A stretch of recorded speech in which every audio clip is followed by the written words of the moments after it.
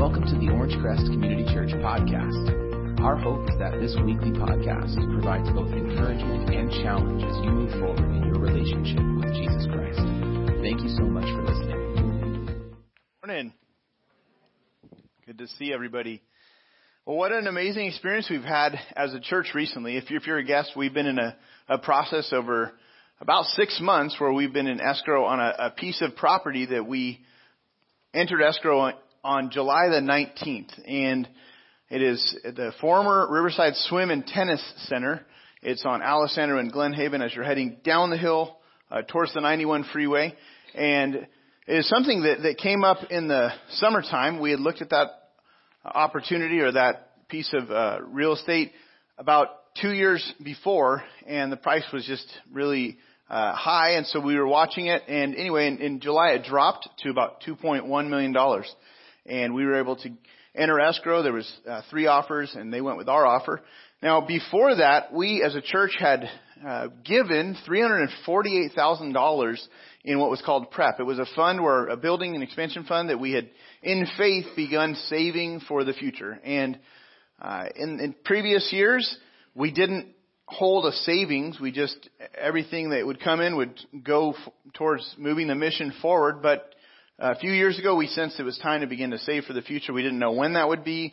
We didn't know where in town or how many years down the road. And so, but nearly $350,000 had been given above and beyond regular giving here. And that really is a remarkable amount of money given in faith towards the future. And so now, over the past 3 months, we hit a point once we entered escrow on this property. Once we began to see what it was going to take to close the sale, we knew we were going to need at least another $400,000. And so we set an audacious goal of $400,000 above that $348,000. So, we were trying to raise about $750,000 so we could close on it. And in about, here's the as of I think yesterday, $446,000. So we blew past that goal of $400,000.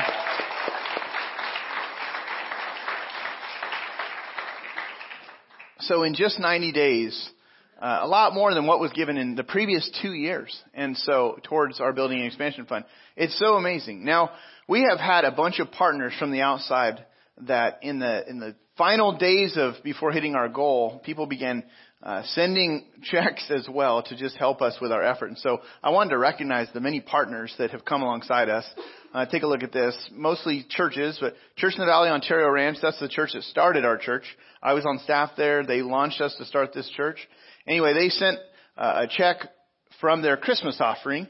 And then Church in the Valley Alhambra also sent a check from their Christmas offering. Ridgeview Church in North Montana, a new church that we helped start this past year, and they actually said, we want to help with this. And so people from Ridgeview sent some money. The California Southern Baptist Convention, they actually sent some money early on when we were just sort of beginning this additional push for $400,000 additional dollars. They sent some seed money to just sort of help us move forward. Hope Church in Fort Worth, Texas, Chico Community Church, and then the Grove Church in Kansas City, Missouri. And then beyond that, just friends and family outside of OCC.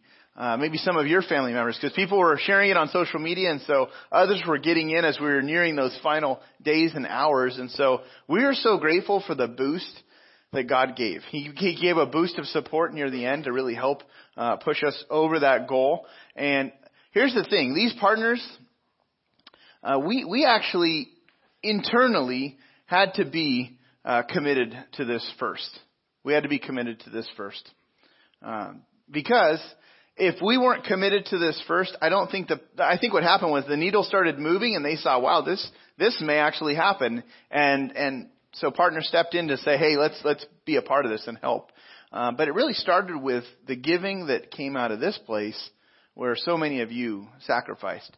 And so I'm going to kind of nerd out for a moment, but here are some gifts of all sizes that has come in to this, building and expansion fund. For our entire effort of building and expansion fund, this is sort of how it played out, ranging from 149 individuals giving anywhere up to about $500. 30 at 500 plus, 50 at 1,000 plus, and on and on and on. You see 2 at over $50,000. And so really gifts of all sizes. That's the point there. Gifts of all sizes. God did this through a lot of people. Not just giving equal amounts, but what we said was it's not about equal amounts, it's about equal sacrifice. And so go before God and say, God, what do you want me to give, and how do you want me to give it? And so so many of you had, took that seriously, and at some point in the last several months, you sat before God and you wrestled through that question. God, what do you want us to do?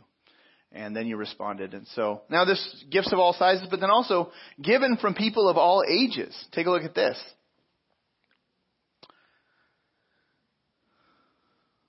So this is, I think, what was trackable at least. There's gifts that weren't trackable as far as if they came and it wasn't indicated who the giver was. But as far as what went into our database, our financial administrator crunched all these reports, and this is what we've got. It's pretty encouraging, isn't it? Of all ages. If you're in that 18 to 29 group, that's pretty exciting. That's really exciting. I said, when we were first starting this thing, I said, I think the 18 to 29 year olds might be not the swing vote, but the swing givers in this thing. Because they're at a point where there's a lot of you around and you can make a big difference.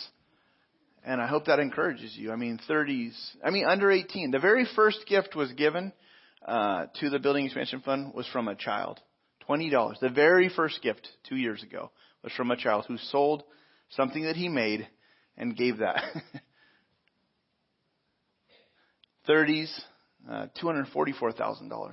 The 30s are building years. You're trying to build things, not necessarily build your own house, but build your lives, build your careers, maybe build your family. Not necessarily the time when you're thinking, hey, let's give $244,000 collectively towards a building that may be built years from now. 40s, the fire years. Life is on fire in your 40s. It's tough. It's tough. It costs a lot of, there's not enough. It doesn't seem like there's enough, but yet look what God did through that group. And then 50 plus, at a time when you could just decide to say, I've done a lot in my life to extend more and to give so sacrificially and generously. At a time when you can say, I'm done with that. I'll let the next generation do it. No, you're investing in what God is doing here and now and into the next generation. So praise God for what He has done. We're so excited to see just the sacrifice that has gone on. And some gave in the very beginning, and some gave at the very last moment. But what a joy to have done this together. I'm sure some, all sorts of emotions have probably went through your, body and your mind. I've had thoughts of like excitement to fear and panic and worry and joy and impatience and peace. So just been a wide range of emotions through this experience. Probably all sorts of thoughts that we've all had that we didn't express. Like, we're not going to make it. But you're keeping it between your ears. Or maybe you didn't keep it between your ears, but you tried to keep it to yourself, And this has been the steepest hill we've climbed so far as a church. And I think the joy is we got to do this together as a group. That's the joy. Someone could have just walked in the door at one point in the last 3 months and written a check for everything that was needed. I've read stories about that. And I've heard stories like that. And if God sent you this morning to do that, then I'm not saying don't do that. Because this is a long marathon journey in the years ahead of building out the phases of a campus. But this was particularly sweet because we got to do this together as a group. Our unity, our faith, our sacrifice seems to have really been blessed by God. And God boosted our efforts and helped us exceed the goal. And so if you sacrificed and you gave, you really get to share in the joy and the blessing of this whole experience. It's something that God did in these last 3 months. It's something that I don't think we're going to forget. I think it's one of these moments where we'll look back and say, look at what God did through this young church, 12 years old, as a church, Praise the Lord. That's all we can say is praise the Lord. This is really in the way you see how many people got involved in this. Praise the Lord. This is in line with what people in the Bible did. We sensed an opportunity was coming, and so we set out a few years ago to pray and to respond. Look at Exodus 25. We looked at this when we began prep. This is to lay up resources to build the tabernacle, a moving sanctuary to allow for worship. And as the Israelites were journeying through the wilderness, we're sort of like a tabernacle church. We set up and we tear down. So we've been able to identify with the tabernacle for many years. But the Lord said to Moses, tell the Israelites to bring me an offering. Because they were going to create this structure that would be a portable worship, not facility, but a church on the move in a sense. You are to receive the offering from each man whose heart prompts him to give. The sense here is Moses said, God told Moses, tell the people to pray and then respond to what I tell them to give. And that's really what we ask people to do through this. And then to expect and pray for the right opportunity in time. And we did. We kept bringing this to God. As resources have been coming in, God, would you send us the right opportunity? Ephesians 3:20 says, now to him who is able to do immeasurably more than all we ask or imagine, according to his power that is at work within us.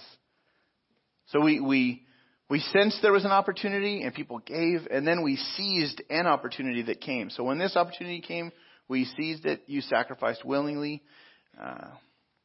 And it takes sacrificial, just unselfish people to do something like this. It really does.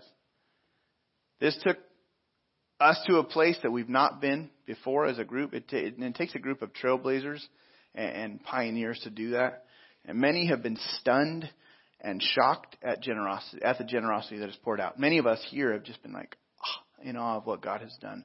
And so I want to direct our attention to the God who made all of this possible. It's really not about us that the goal was surpassed. It's really what God has done in and through us. But look at David's words, King David's words, after an outpouring of generosity. They were laying up resources to build a temple that David would not actually see.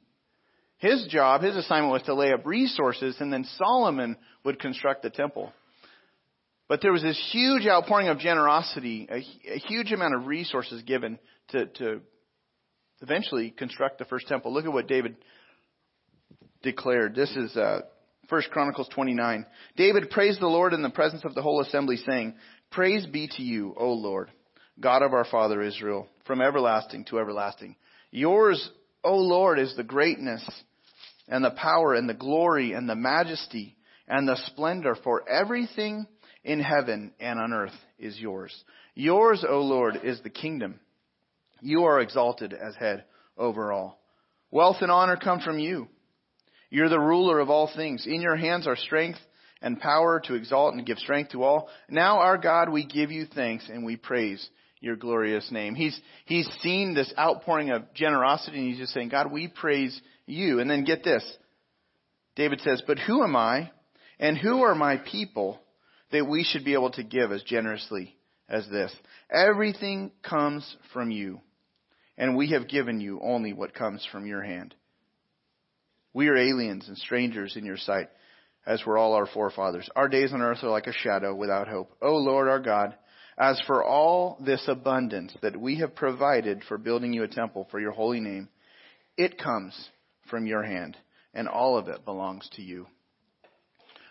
You see, we're simply conduits. God gives resources that then pass through our lives to accomplish what he wants done in this world and on into eternity. We're conduits. And I want you to see this video. We've been talking about how this has been like a pole vault, and we'll see if we get over the bar. I want to highlight this video. And there is Mondo Duplantis at 6:05, has already bettered the world under 20 record. And oh my God, he goes clear. 6 meters and 5 centimeters. He's 18 years old. He's just 18 years Oh, of age. sorry. He can't believe it himself. I can't believe it. Who can? 3 were vaulted higher than him. Fourth highest pole vault of all time. Look at this. And look, it's not even close. got height over that bar. That's sort of what happened. God allowed us to clear the bar. Praise the Lord. I mean, it's so exciting. He was in shock, and so was everybody, because he's 18. He's the youngest. And I think that resembles what many of us have been feeling like, God, how are you going to do this through us? We're a younger church. But this may really happen. So glory to God. He boosted all of our efforts. Now, our property purchase team met on Wednesday night, and we decided to go for it. Okay, so we went for it, and on Thursday we wired. Money was wired to the seller, more money at least. Lord willing, we'll close sometime near the end of January. That is our plan. We negotiated a little longer escrow period to allow for strange things that might come up, but our hope is to still close by the end of January. And there it is right there, future home of OCC. Let's give the Lord a hand.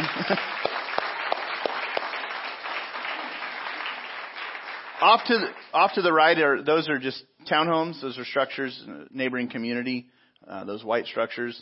But those two existing buildings are the ones that would be the first to remodel near the end of 2020. Once we get our entitlements, which it could take, they've said 6 to 9 months to gain entitlements, we can actually start beautifying the property, cleaning it up once we take possession of it late January. And so we're excited about what God will do there. It'd be exciting to actually step into this.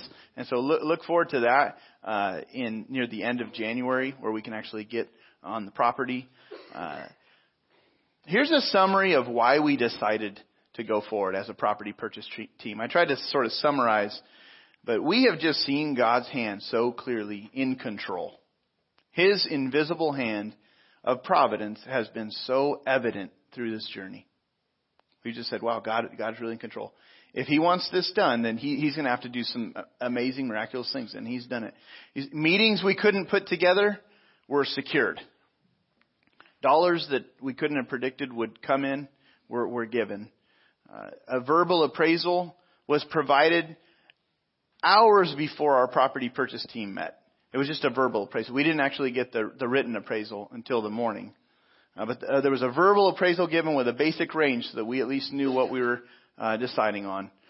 Civic leaders, community leaders that we shouldn't have been able to interact with have leaned in to really help us with this effort. And so we've just seen, wow, God, you're in control. And then the people of OCC have just been so on board with this. And so pray that we get everything ready for final close details near the end of January. Pray that funds continue to come in to our building expansion fund, because it's taking everything we have. We'll drain all possible accounts to do this. And it'll be moving into 2020 with a lot of faith for God's continued provision, just for all that's needed operationally. For our reserves, it's taking everything we've got. And so, we're trusting God, and we're keeping our eyes on Him as we move forward in faith. Let's pray as we thank Him. Father, thank you for your kindness to allow us to be a part of this. What a joy, Lord, to have been a part of something, just faith-filled. At so many points we could not see our way forward. We didn't know if you would come through. We went knowing that perhaps you would, and we were just committed to walk in faith and to express our faith in tangible ways. And God, I just thank you for each person who has sought you and has got to know you in a deeper way through this journey. Thank you, God, for supplying the resources that we've given back to you. May you multiply those, God. May you add to our fund even through the holiday season, Lord. I pray that you would just continue to bless and boost our efforts, Lord. You know all that we need to get through this season and the challenges that lie ahead. You know them all. Give us the strength, Lord, for the marathon of extra giving as in the years ahead, Lord. We pray that you would give us help and courage and faith to trust you. We praise you, Father, for what you've allowed us to do together. In Jesus' name we pray. Amen. I want to turn our attention to the Christmas story, and so I invite you to take out this listening guide right here. And For some of you, this may be a very familiar passage. Luke chapter 2. For others, it may be that this is the first time you've heard this story. And I want to read to you a passage that describes, it's one of the narratives of the birth of Jesus. Luke chapter 2, verses 1 through 7. Luke is the author here. He's a doctor. He's very concerned with chronology and detail. And so let's take a look. It says Luke 2:1 says, "In those days Caesar Augustus issued a decree that a census should be taken of the entire Roman world. This was the first census that took place while Quirinius was governor of Syria. And everyone went to his own town to register. So Joseph also went up from the town of Nazareth in Galilee to Judea, to Bethlehem, the town of David, because he belonged to the house and line of David. He went there to register with Mary, who was pledged to be married to him and was expecting a child. While they were there, the time came for the baby to be born, and she gave birth to her firstborn, a son. She wrapped him in cloths and placed him in a manger because there was no room for them in the inn." Now this whole story, when you read it, it can seem so random from our limited perspective. It just seems some of the details are pretty random, but this all fits into God's perfect plan. I want to highlight three aspects very quickly of God's plan. Number one, it was established in history. God's plan is established. It's rooted in historical fact and people. And so take a look at this. Look at the people identified again in Luke chapter 2, verse 1 through 3. In those days, Caesar Augustus, he issued a decree that a census should be taken of the entire Roman world. And this was also taking place while this man Quirinius was the governor of Syria. And so Roman official Quirinius, who had a region he was responsible for, okay? But two individuals that are historical figures. Caesar Augustus, here's a picture of Caesar. You've probably heard of Caesar, or maybe you've seen his picture. The emperor of Rome. He issued a census. What this does is it places the birth of Jesus right in the context of world history. That's very important. It's rooted in history. To further tie this story to history, Luke supplies the name of a governor, Quirinius. Here's a picture, a 700-year-old painting of Mary and Joseph. I don't know if you can see it, but you could certainly Google this and find this image. 700-year-old painting of Mary and Joseph coming to, say, present here. I'm Joseph. This is my wife Mary. Or she's betrothed to me. She's got a baby. They're showing up to have their names added to this census. Now, again, the point here is Luke is saying, look, this is not a myth. This is not a fable. The birth of Jesus occurred in history. Whenever people in history are mentioned, then you can begin to separate the story from mythology. This actually happened versus, there's a lot of stories running around the Greco-Roman world where you read the story and you're like, okay, clearly this is mythology. People are flying. There's these things happening, and you kind of think, okay, this is otherworld. This is not normal. This is mythology. This is fable. This is a tale. Well, when you read things and people are referenced who really lived in places and time, it roots things in history, and that's very important. God was working out his plan that he established and rooted in history. Much like if I were to say, and here's the test for you, who was in office when the Berlin Wall fell? So think for a moment. Who was in office when the Berlin Wall fell? Anybody know? Okay, let's see who knew.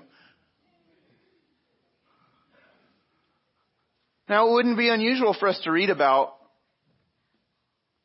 the Berlin Wall and Reagan's involvement in that. Okay? That was rooted in real history. There were things going on that we can sort of trace back and say, oh, okay, this is who was in charge. What about 9/11 attacks? Who was in office during the 9/11 attacks? Yeah, George W. Bush. Again, the author Luke, this historian, he's just very, very careful to trace the historical roots of the birth of Jesus. That's very helpful to know. God's plan was established in history. Second, God's plan fulfilled prophecy. A fulfilled prophecy. The narrative continues. It goes in verses 4 and 5. So Joseph also went up from the town of Nazareth in Galilee to Judea, to Bethlehem, the town of David, because he belonged to the house and line of David. Now, pausing for a moment, it says he went up from the town of Nazareth in Galilee to Judea. If you were to look at a map, we'll show you one in just a minute.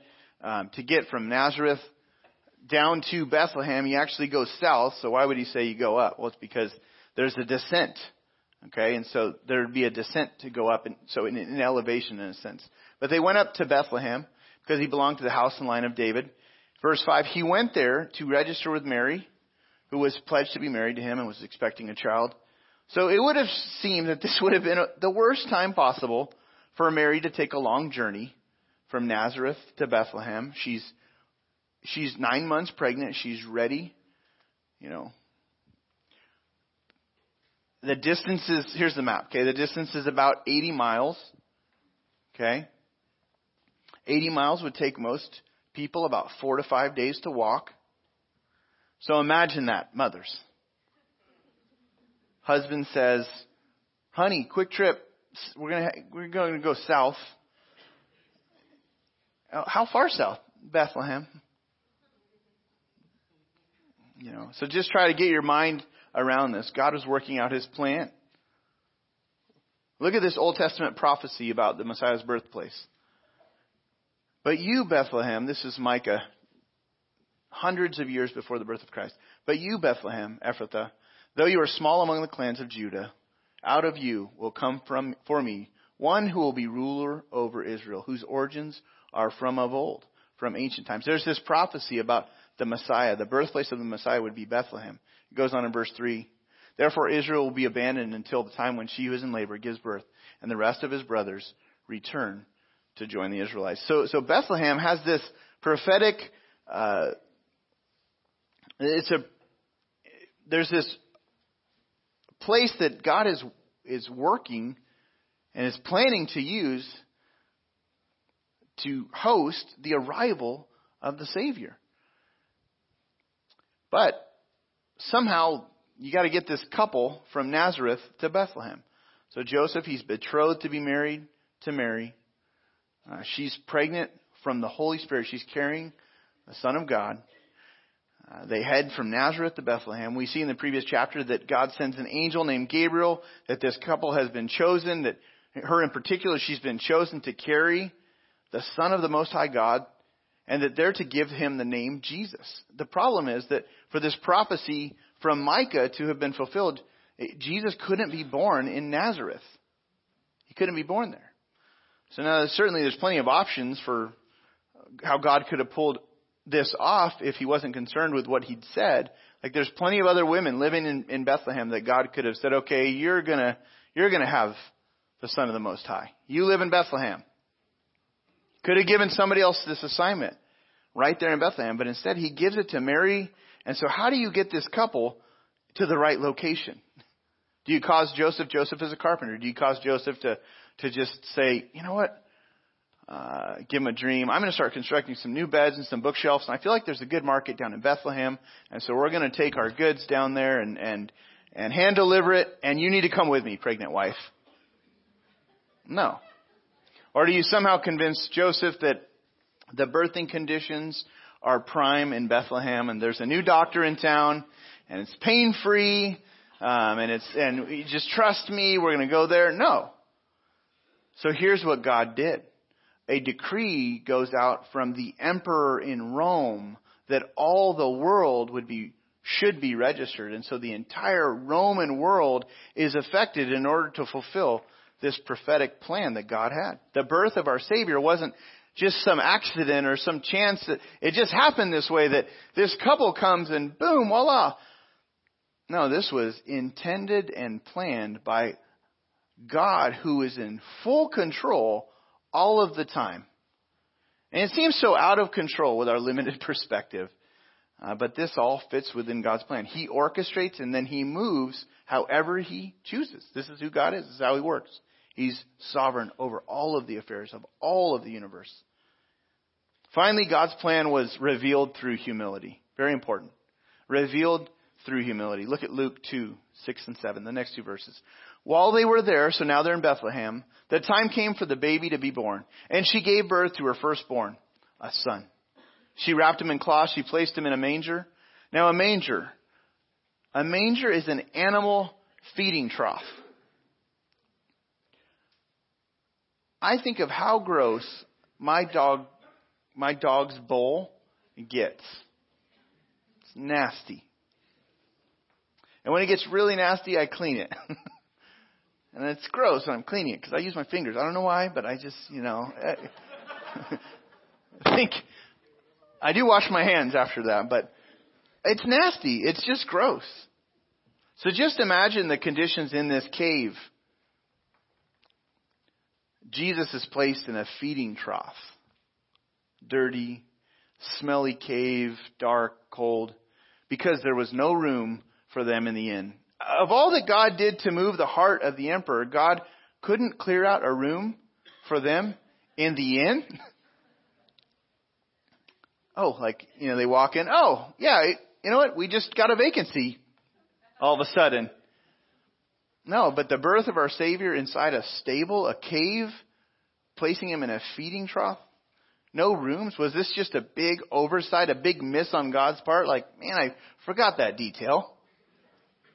No, again, this was all part of God's perfect plan. He is setting the stage, even in Jesus' birth, to show us what's about to come in Jesus' life.